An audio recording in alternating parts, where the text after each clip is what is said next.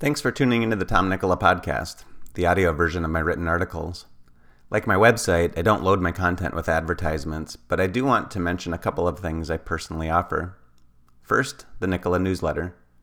Each Thursday, I send out my latest blog post and a popular article from my archive, along with other valuable content I've come across the previous week. My subscribers love getting their newsletter because it contains more than my own articles. Of course, it's free. Just go to tomnicola.com/subscribe. Second, when you're ready to get serious about your health and fitness and want an efficient and effective program to follow, join Vigor Training. You get access to all of my workout programs for just $29 per month.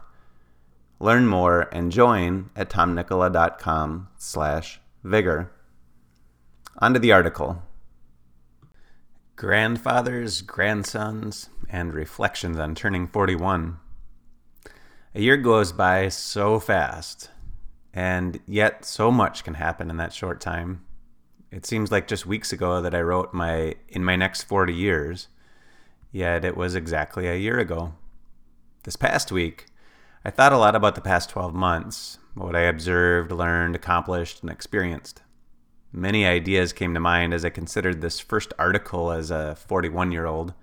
Stuff on nutrition, exercise, business, personal development. However, one thing stood out the most this past year: the roles and responsibilities of men, fathers, and yes, even grandfathers. Surprise! You're a 40-year-old grandfather. My 40th birthday was Saturday, January 14th, 2017. It wasn't especially eventful, mainly because I've always shrugged off my birthday. I didn't like the attention of a birthday party. But my 40th was different. I wanted to celebrate it with others.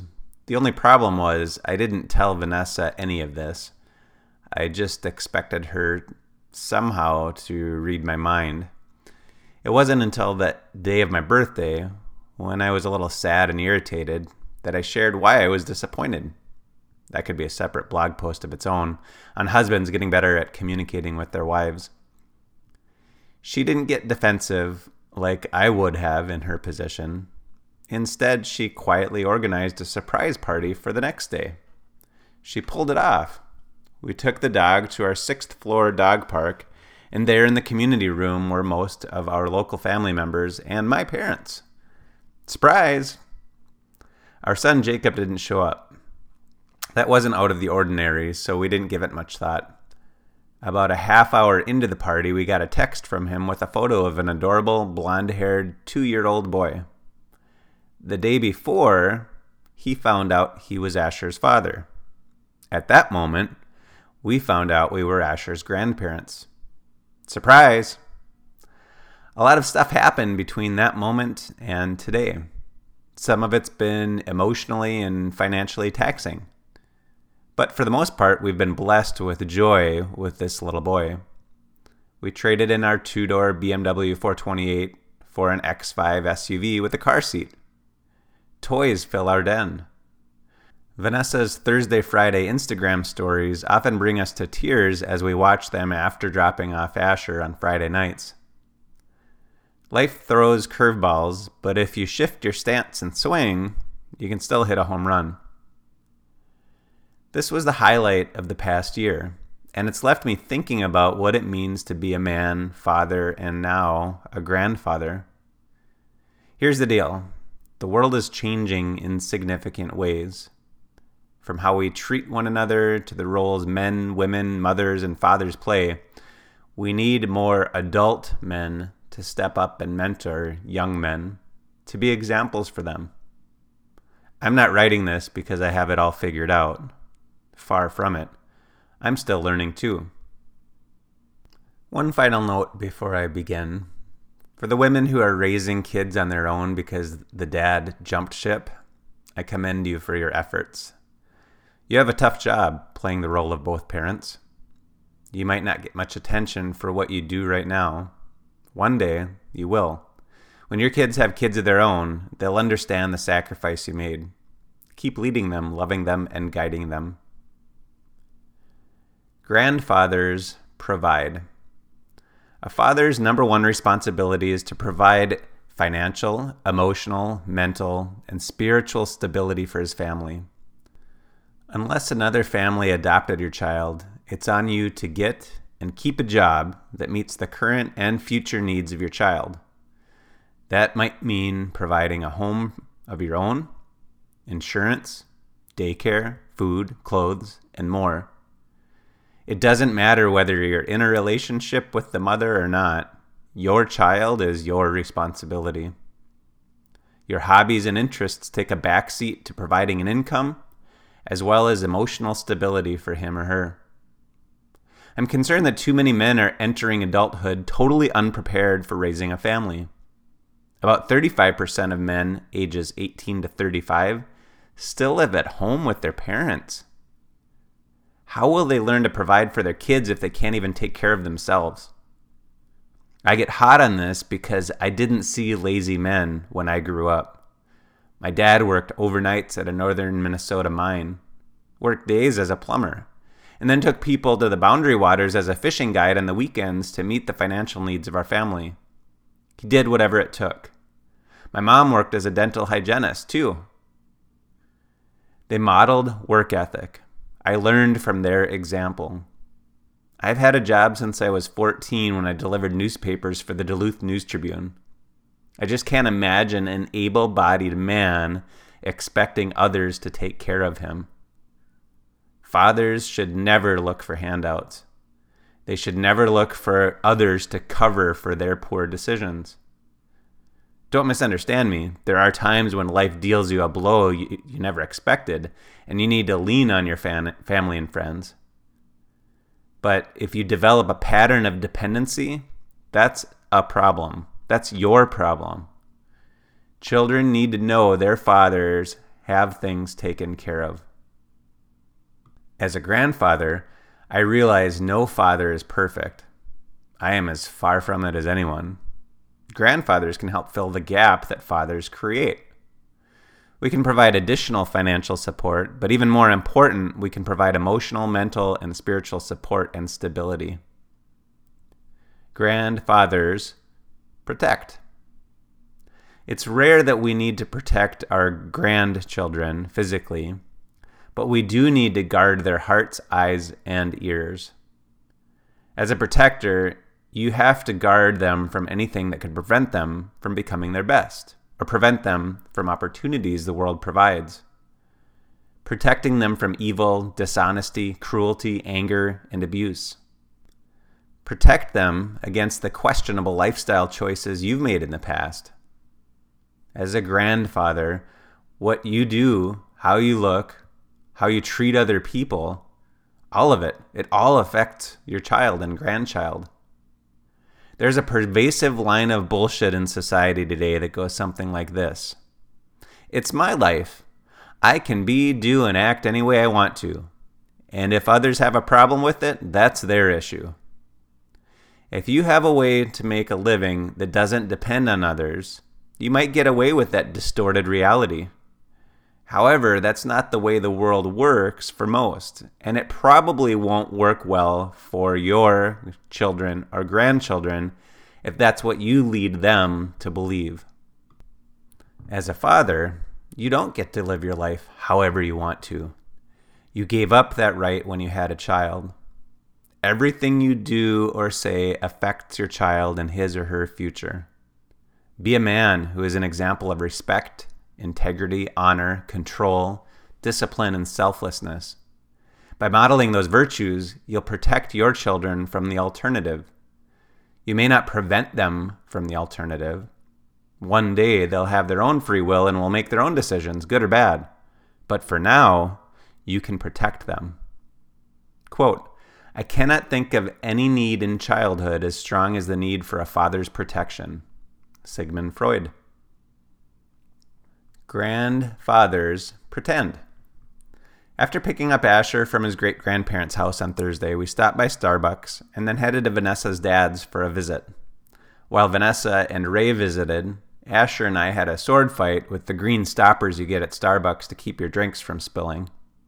After 15 minutes of sword fighting, with all the animations and warrior noises I could come up with, we moved on to another game. Ray had just gotten his Young Living order, which had been packed with 5 cardboard tubes.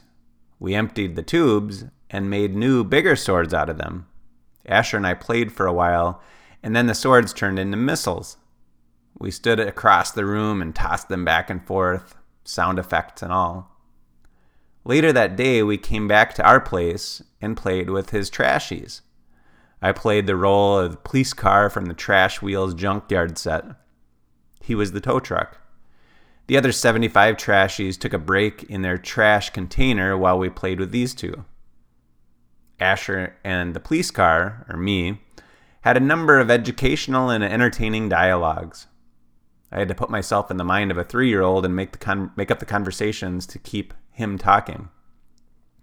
I've played the role of our talking dog, the construction workers from his brooder trucks, and too many other characters to count.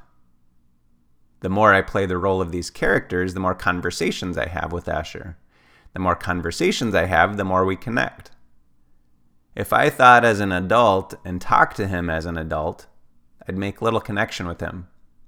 But when I get down on my knees and communicate with him at his level, he smiles, laughs, has fun, and we bond. Grandfather's praise. I'll never get behind the idea of participation ribbons for showing up or for riding the bench. But I do believe it's critical to find a way to praise young children for doing well or for offering to help. I left some papers on the couch in our living room. Asher asked me what they were for. After I told him, he said, "Grandpa Tom, do you think we should put these on your desk so they don't blow away?" Just think about that for a moment. At 3, he contemplated how important the papers were, what often happens to papers when they're left out in the open, and where a safer place for them would be. That's critical thinking. There's a lot of adults who don't have that skill. "That's a great idea, Asher," I exclaimed. "Do you want to put them on my desk?" "Yes," he replied. So we walked into the office and put them away. Those are moments where we as grandfathers or fathers have the opportunity to let our children know that their ideas are valuable. Asher offers to help pick up packages, throw away the garbage and recycling, and make coffee. He loves to help Grandma Vanessa and Grandpa Tom. And I believe a big part of it is because we so strongly express our gratitude after he does so. Grandfathers say, "Please." Manners.